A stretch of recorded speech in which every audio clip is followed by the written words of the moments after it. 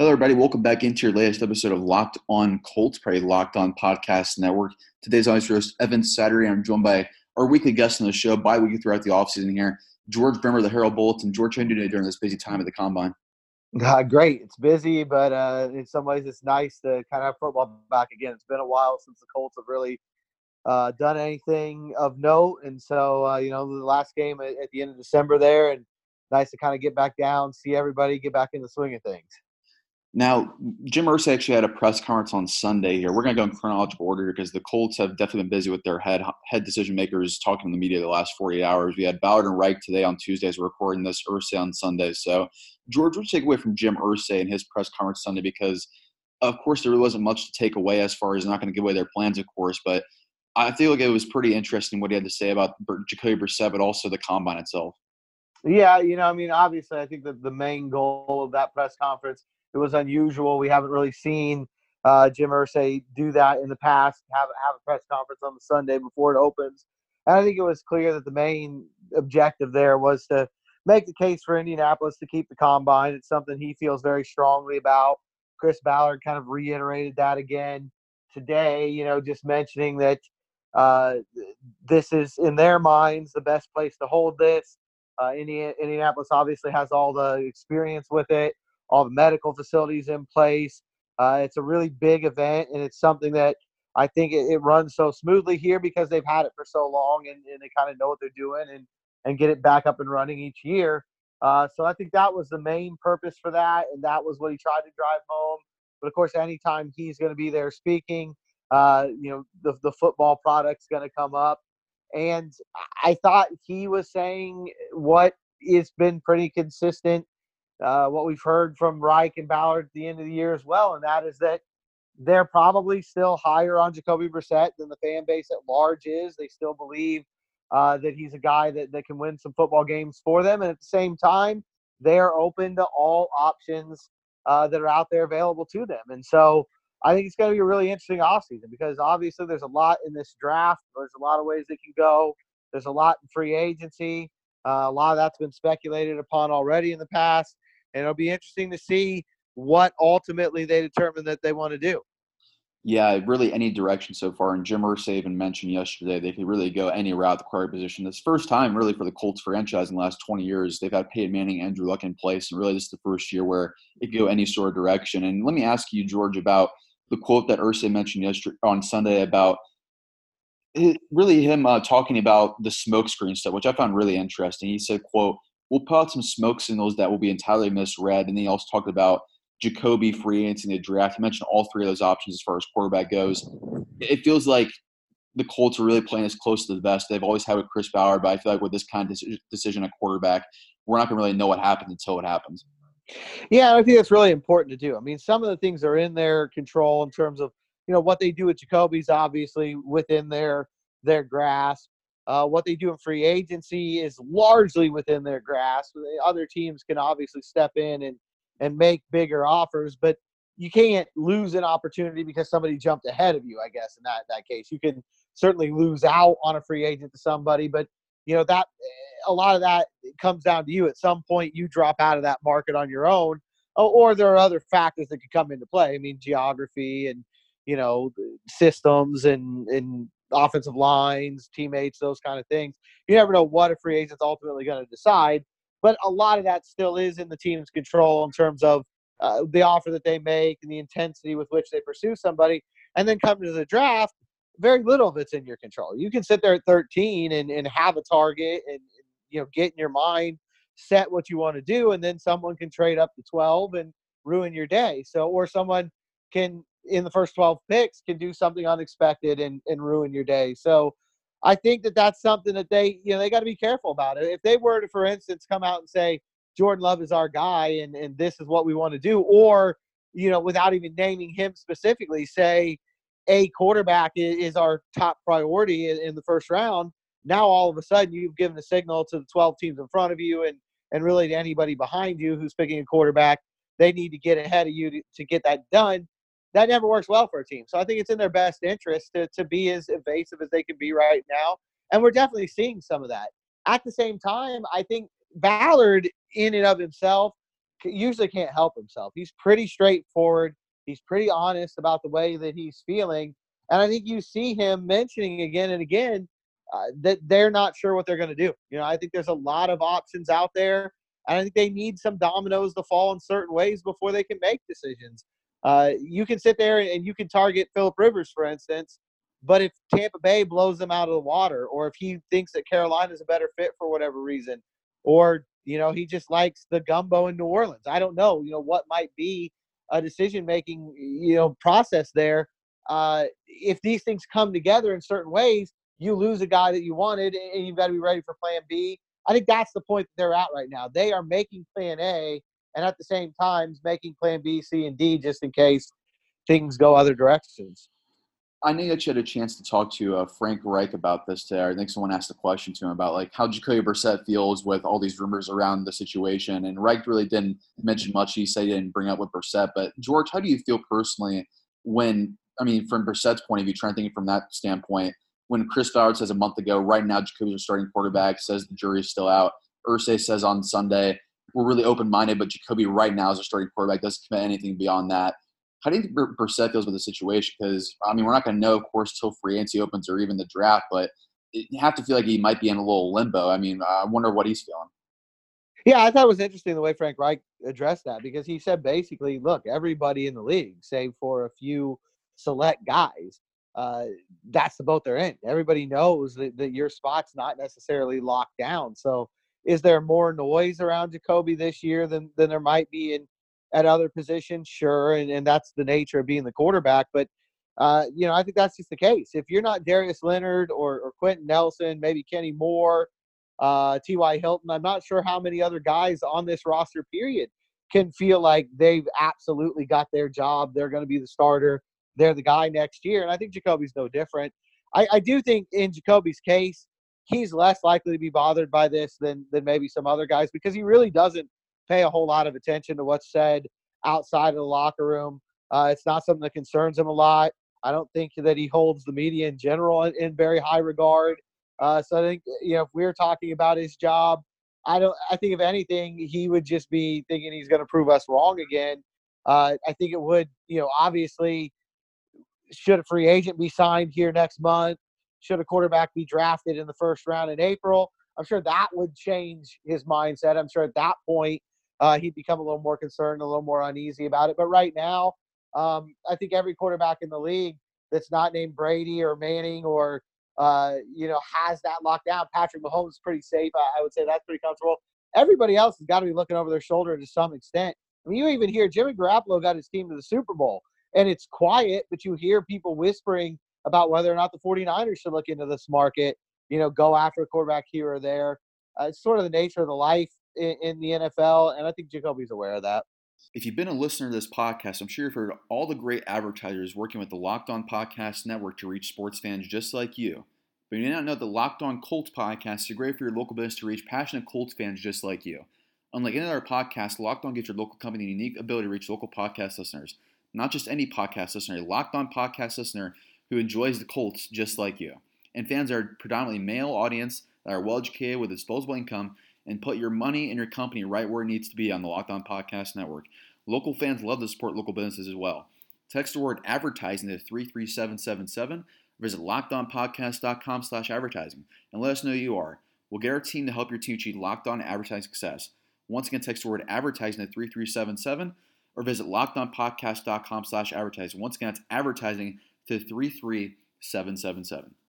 Moving forward here to Tuesday, which as we're reporting today, Frank Reich and Chris Ballard had a chance to speak to the media. Ballard was up first in the morning, and Ballard kicked things off, George, I think with the best news of the offseason so far, the first domino, I think, of the best case scenario offseason for the Colts, and that is Anthony Castonzo coming back to the Colts. We don't know the details. We're still working on a contract, of course. He's an upcoming free agent, but to hear the news right off the bat that Castonzo is coming back after a month or two of limbo there, I think is a sigh of relief for not only Ballard and Reich, but I think the rest of the Colts fans out there. Oh, absolutely. Ballard said after he got off the podium that it was about 10 days to 2 weeks ago that he got the news from Anthony Castonzo that he was going to play this year. And so they're hammering out a contract. Sounds like it might be a one-year deal. It'll be interesting to see. He did say he didn't think they'd use the franchise tag, that really wasn't going to be in play here. But, it wouldn't be surprising if it's a 1 or 2 year deal. He said that Costanzo's on a kind of year-to-year situation right now. And so it'll be interesting to see how they address tackle now, because obviously bringing him back is a huge relief for this season. But I also don't think that they can sit down and just age and wear and tear and everything else. I don't think it would be smart for them to sit down and think that this is a 5 or 6 year solution. So it'll be interesting to see if they address that. There are definitely some tackles in this draft that people are interested in, even beyond the first round. And I don't think it would be that surprising to see Ballard take a guy maybe in the second round or in the third round and start to groom a potential replacement for Anthony Costanzo. Yeah, I'm glad you brought that up, George, because I think Ballard mentioned with the tackle position, and especially Costanzo being on a yearly basis now, they might have to plan 2 or 3 years ahead, is what Ballard said at that position. And we saw the Eagles last year. They had Jason Peters, but they took Andre Dillard at 21 overall, even though he was a backup all last year. I know Colts fans would be like, what are you doing if you take a tackle at 13, or a tackle at 34? But this is one of the deeper tackle classes in a long time, and I feel like this could be the year where if Ballard does feather this developmental project, and Costanzo's going to be around for 1 or 2 more years, and this might be the time to do it. Yeah, absolutely. And I think he's aware of that. And we know. I don't think you should ever be surprised if Ballard takes an offensive lineman or a defensive lineman, because I think that's his default setting. Everybody kind of has their thing. When I was playing on Madden and I was putting teams, I always wanted linebackers. I don't know why. I was a linebacker nominally, marginally in high school. That was my position. I was a tackling dummy mostly. But, the point is I always kind of gravitated towards the linebackers. And so I would always try to sign linebackers and free agents and draft them. On the college football games, I would try to recruit them. I think everybody's kind of got that, that one position that they gravitate toward. For Ballard, it's the trenches. Frank Reich kind of thinks the same way. So I don't think anybody should ever be surprised if he takes an offensive lineman or a defensive lineman. Yeah, speaking of the trenches, I'm glad you brought that up, George. That was the next question I was going to ask you. This is a quote from Chris Ballard today at his press conference. I'm always going to be obsessed with the front. I believe in building from the inside out. And we've kind of known it from the very beginning. I believe George said that in his very first press conference with the Colts, that they were going to build this from the inside out. But 3 years in now, you're going to have your 4th draft. And I kept hearing like the trenches and building from the inside out. I keep thinking, if it's not going to be a quarterback at 13, George, I keep coming back to the point of if Derek Brown's on the board, Javon Kinlaw's on the board at 13. It feels like Ballard has always been forthcoming with the media about maybe his plans in the draft. And I keep hearing these quotes with the trenches and the defensive line building inside out. I keep looking back at guys like Derek Brown, Javon Kinlaw. I think that could make an awful lot of sense for him at 13. Absolutely. I think you're very right to do that. And I think it'll be very intriguing if there's a quarterback they like. And I'm not sure, who that is. Is it Justin Herbert? Is it Jordan Love? Is it Tua? Who would that take? What would that name have to be? If there's a quarterback that they like that's there at 13 and Kinlaw or Brown is still on the board as well, I think that'd be a very interesting situation for them. Ballard has mentioned a few times now a couple things that I think are telling. One was how much stock he puts into the 3 technique in this defense. And so I think if they find a guy like a Derek Brown who they think can play that role, get that pressure up the middle on defense, I think they're going to be more than happy to do that. The other thing he talked about is, you don't always have to necessarily go get that quarterback in the first round. There are guys who come after that who they feel like can be solid contributors. And so I don't know. It'll be interesting to see, are they willing to take a quarterback in the second round or the third round or even the 4th round who's going to be a year or 2 or 3 or more away? And some of that will probably depend on what they do in free agency and some of the other ways things break down. But I think defensive tackle, even if they don't do anything with quarterback and free agency, I think defensive tackle is very, very much in play at 13. Let me ask you this, George. The further we get away from Ballard being hired from Kansas City to the Colts, I think the biggest deviation point as far as his team building aspect goes is Ballard focusing so much on the interior of the team, offensive line, defensive line, linebackers, and the Chiefs themselves actually built the opposite way as far as playmakers, get outside weapons, get your quarterback. Don't really worry about the offensive line, defensive line that much. And they got Chris Jones, but they kind of got lucky there in the late first round with him. But I kind of feel like it's so interesting the further we get away from that, George, that Ballard is kind of building this in a completely different way than we saw in Kansas City. I think, though, that in Kansas City, it kind of did go this way. It took them a while to get to that skill position. It wasn't that long ago that they were complaining over there about a lack of receivers and a lack of skill guys. And when you look at the early drafts there, when Andy Reid first came in and Ballard was there, I think their first pick was Eric Fisher, who was a left tackle. They brought in Dee Ford early on in that process. Like I said, they got lucky with Chris Jones. I think it was just once they felt like they got those lines fortified and got them to a place that they were a little bit happier. And then also after Ballard moved on, the philosophy changed a little bit there. But I think you saw them get guys a little bit later on. And some of those guys were lower picks. I mean, Tyreek Hill, there's reasons we all know why he fell in the draft, but he was not an early round pick. He was a guy that they grabbed a little bit later. They did go out and get Sammy Watkins, I think in a trade. Maybe that was a free agency move. But it took them a while to go and build that skill spot. I think that once they decided to go all in on that, that's the way they moved. I think you'll see a pivot to that here in Indy eventually. But I think he's always going to look at those lines. It's just a matter of to what degree. I mean, right now, because that left tackle spot is a question mark moving forward, certainly past 2020, is something you've got to consider. And defensively, I think the interior of those lines, and you can always add an end no matter what. You can always add another pass rusher.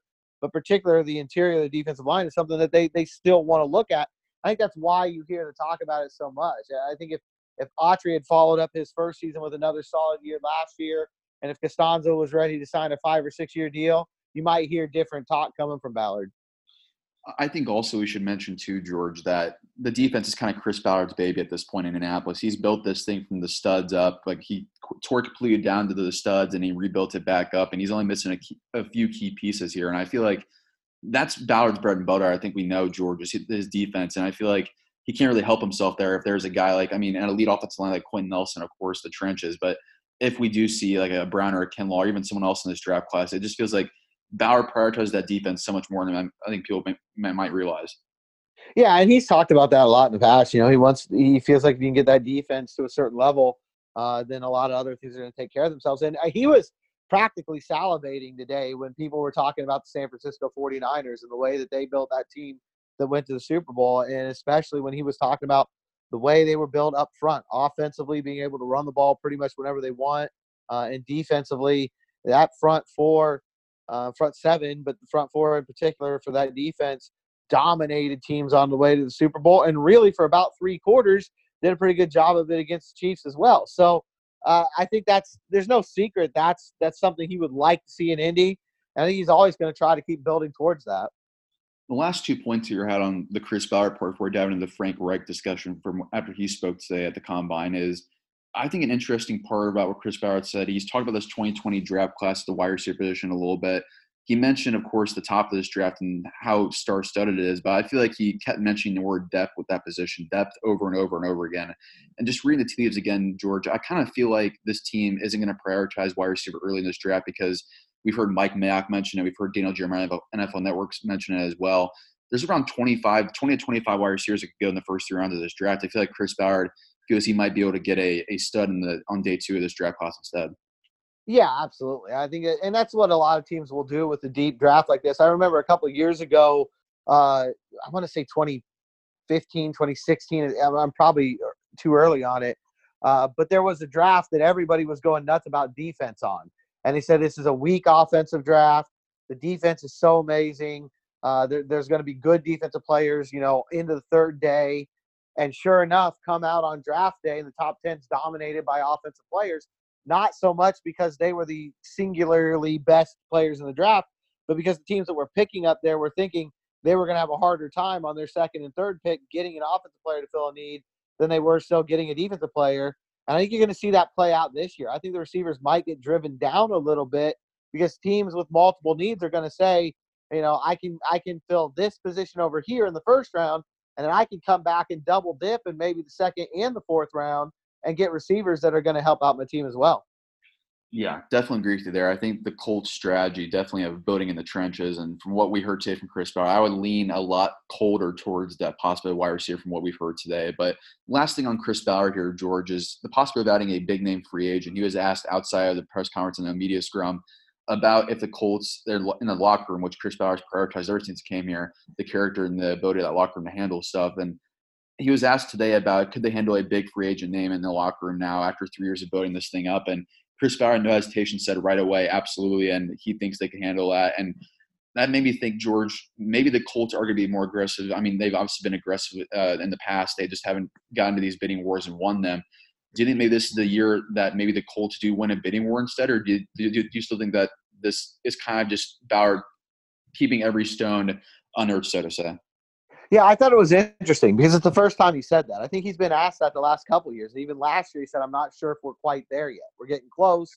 I'm not sure if we're quite there yet." And he said this year, absolutely, he feels like the team's ready to absorb that kind of free agent. And so I do think that was one of those, perk your ears up kind of moments. I don't know that they're going to necessarily win a bidding war still. I just don't think that's his style. And the reason for that is he's always got a cap. I think people kind of a lot of times misinterpret that and think that he's lowballing people. And I don't think it's that. It's more like CJ Mosley last year, for instance. The Jets ended up going to $17 million on that, which is insane. And at some point, Ballard is going to back off of that kind of a race because there is a number he's got in his mind, and it could be a generous number, but he's not going to set the market at a position, and he's not going to overspend just to win a bidding war. So, could they win a bidding war? Sure, but it's going to have to be because that number that he has in his mind is the biggest number, or it's going to have to be a very special case. I mean, they paid good money to Justin Houston, but that was a guy who they had a lot of history with, especially Ballard himself. They knew what he was like in practice. They knew what he was like in the locker room. They knew what his heart was.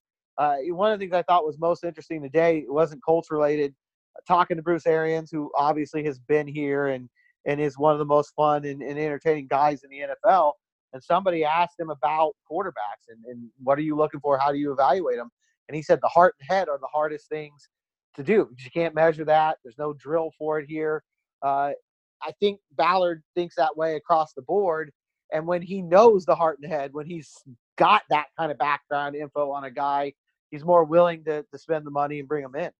Colts fans, I want to remind you guys, if you're not already, to subscribe to Locked On Colts, the podcast you're currently listening to, the only daily Colts podcast out there.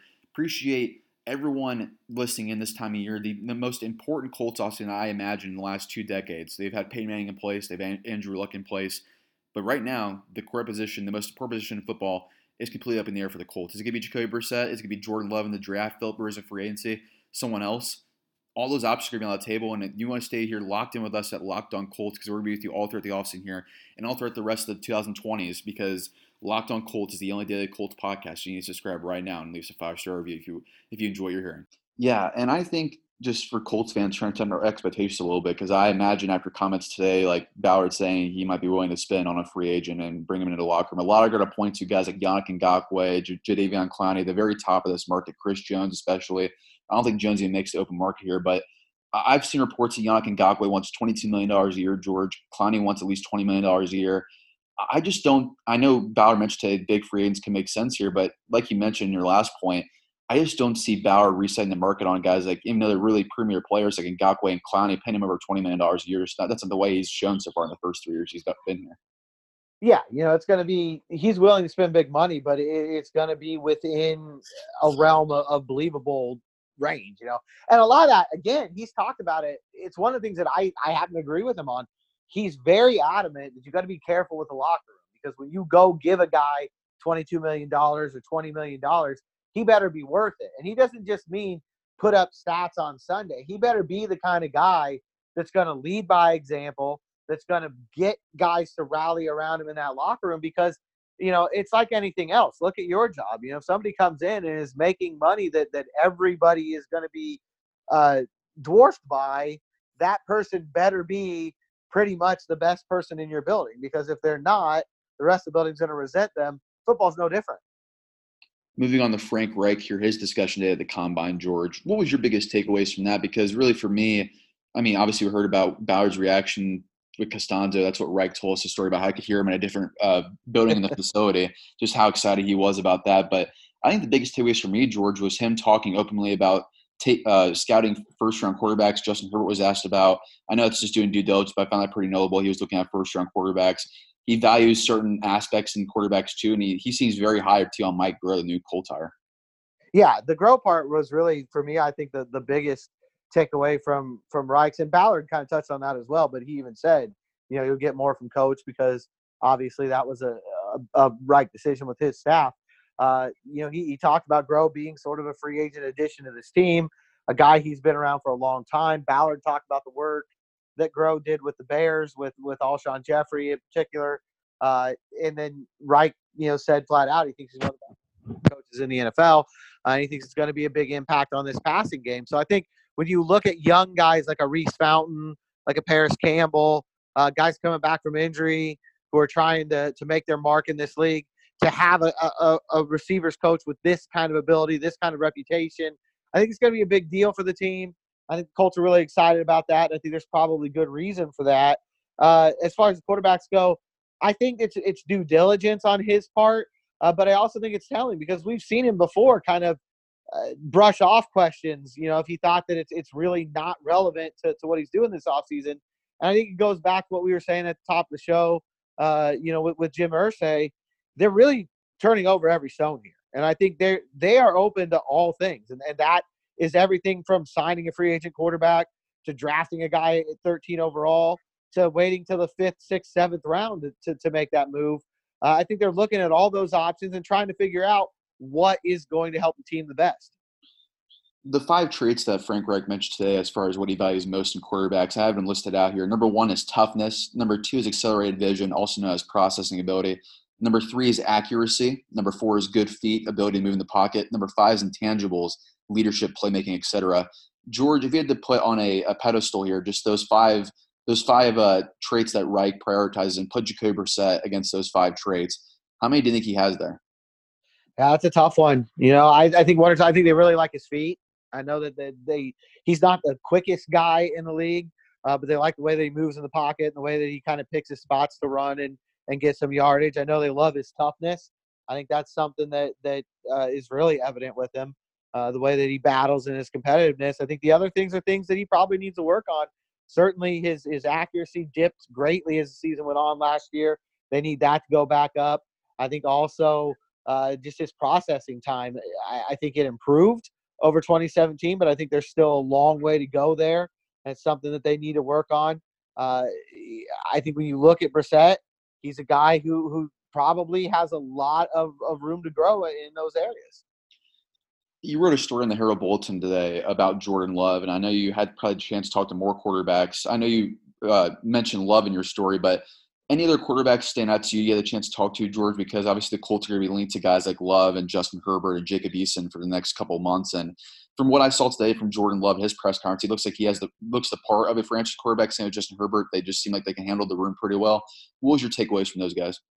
Yeah, I agree with you on both those guys. I think both of them really, stood at the podium and kind of gave that aura that you would expect. I think Jacob Eason was another guy who really held his own and looked the part. He's tall as all get out, so I think that's part of it too. I mean, he's a commanding presence over there. He's 6'6", 6'7", something like that. So he's a really big dude. I also think Jake Fromm was an interesting guy just in terms of he's kind of engaging. He's got that sort of small town Georgia charm to him. So I think he's a guy that is easy to talk to and can win the press conference. He's obviously got some things he's got to work on the field as well. But I thought one of the things with Love that was interesting, and I know – because Ballard's talked about it before, I know it's going to score points with the Colts general manager, his accountability. I remember one of the stories Chris Ballard told very early. It might have been the Saturday of his first draft when he had an informal meeting with some of us over at the facility. He was talking about the game in, I believe it was 2014. It might have been it could have been 2014. It must have been 2015 or 2016. It had to be 2016 from the way it worked. The Chiefs came into Lucas Oil Stadium, and they really whipped the Colts. It was a bad day all the way around. The Colts got beat on both sides of the ball in the trenches. They couldn't really stop Alex Smith that day. The game was out of hand most of the game. They lost by 2 or 3 scores. Luck didn't have a great day, threw a couple picks. And he said as the Chiefs were kind of leaving the building, getting to the team bus, he just happened to be walking past the TV that Luck was on, and the post-game presser was on, and he heard Luck taking ownership of everything that had happened in that game, taking ownership of playing poorly, and he just thought, that's what I want. That's what my guy needs to do. That's what I want to see from my quarterback. And I kind of felt that today from Jordan Love. He was asked repeatedly about his 17 interceptions last year, and he never really used any excuses. He talked about some changes that happened there, but he didn't use any of that as a crutch. when he talked about the interception, he said, I have to make better reads. I have to not force the ball into some situations. I have to make better decisions. And towards the end, Mike Chappell asked him, you know, does he get upset at times? Does he feel like everyone wants to talk about the bad? No one wants to talk about the good. And he said, I'm paraphrasing here. He said, essentially, if I don't want to talk about interceptions, I shouldn't throw 17 of them. And it just felt to me like something Chris Ballard would really connect with, that kind of ownership of his play.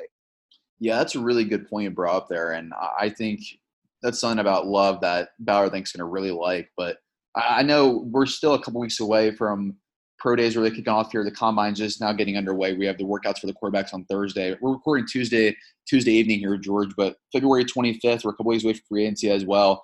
Any idea right now, after speaking with Irsay, Reich, and Ballard in the last 72 hours, what in the world is going to happen at quarterback?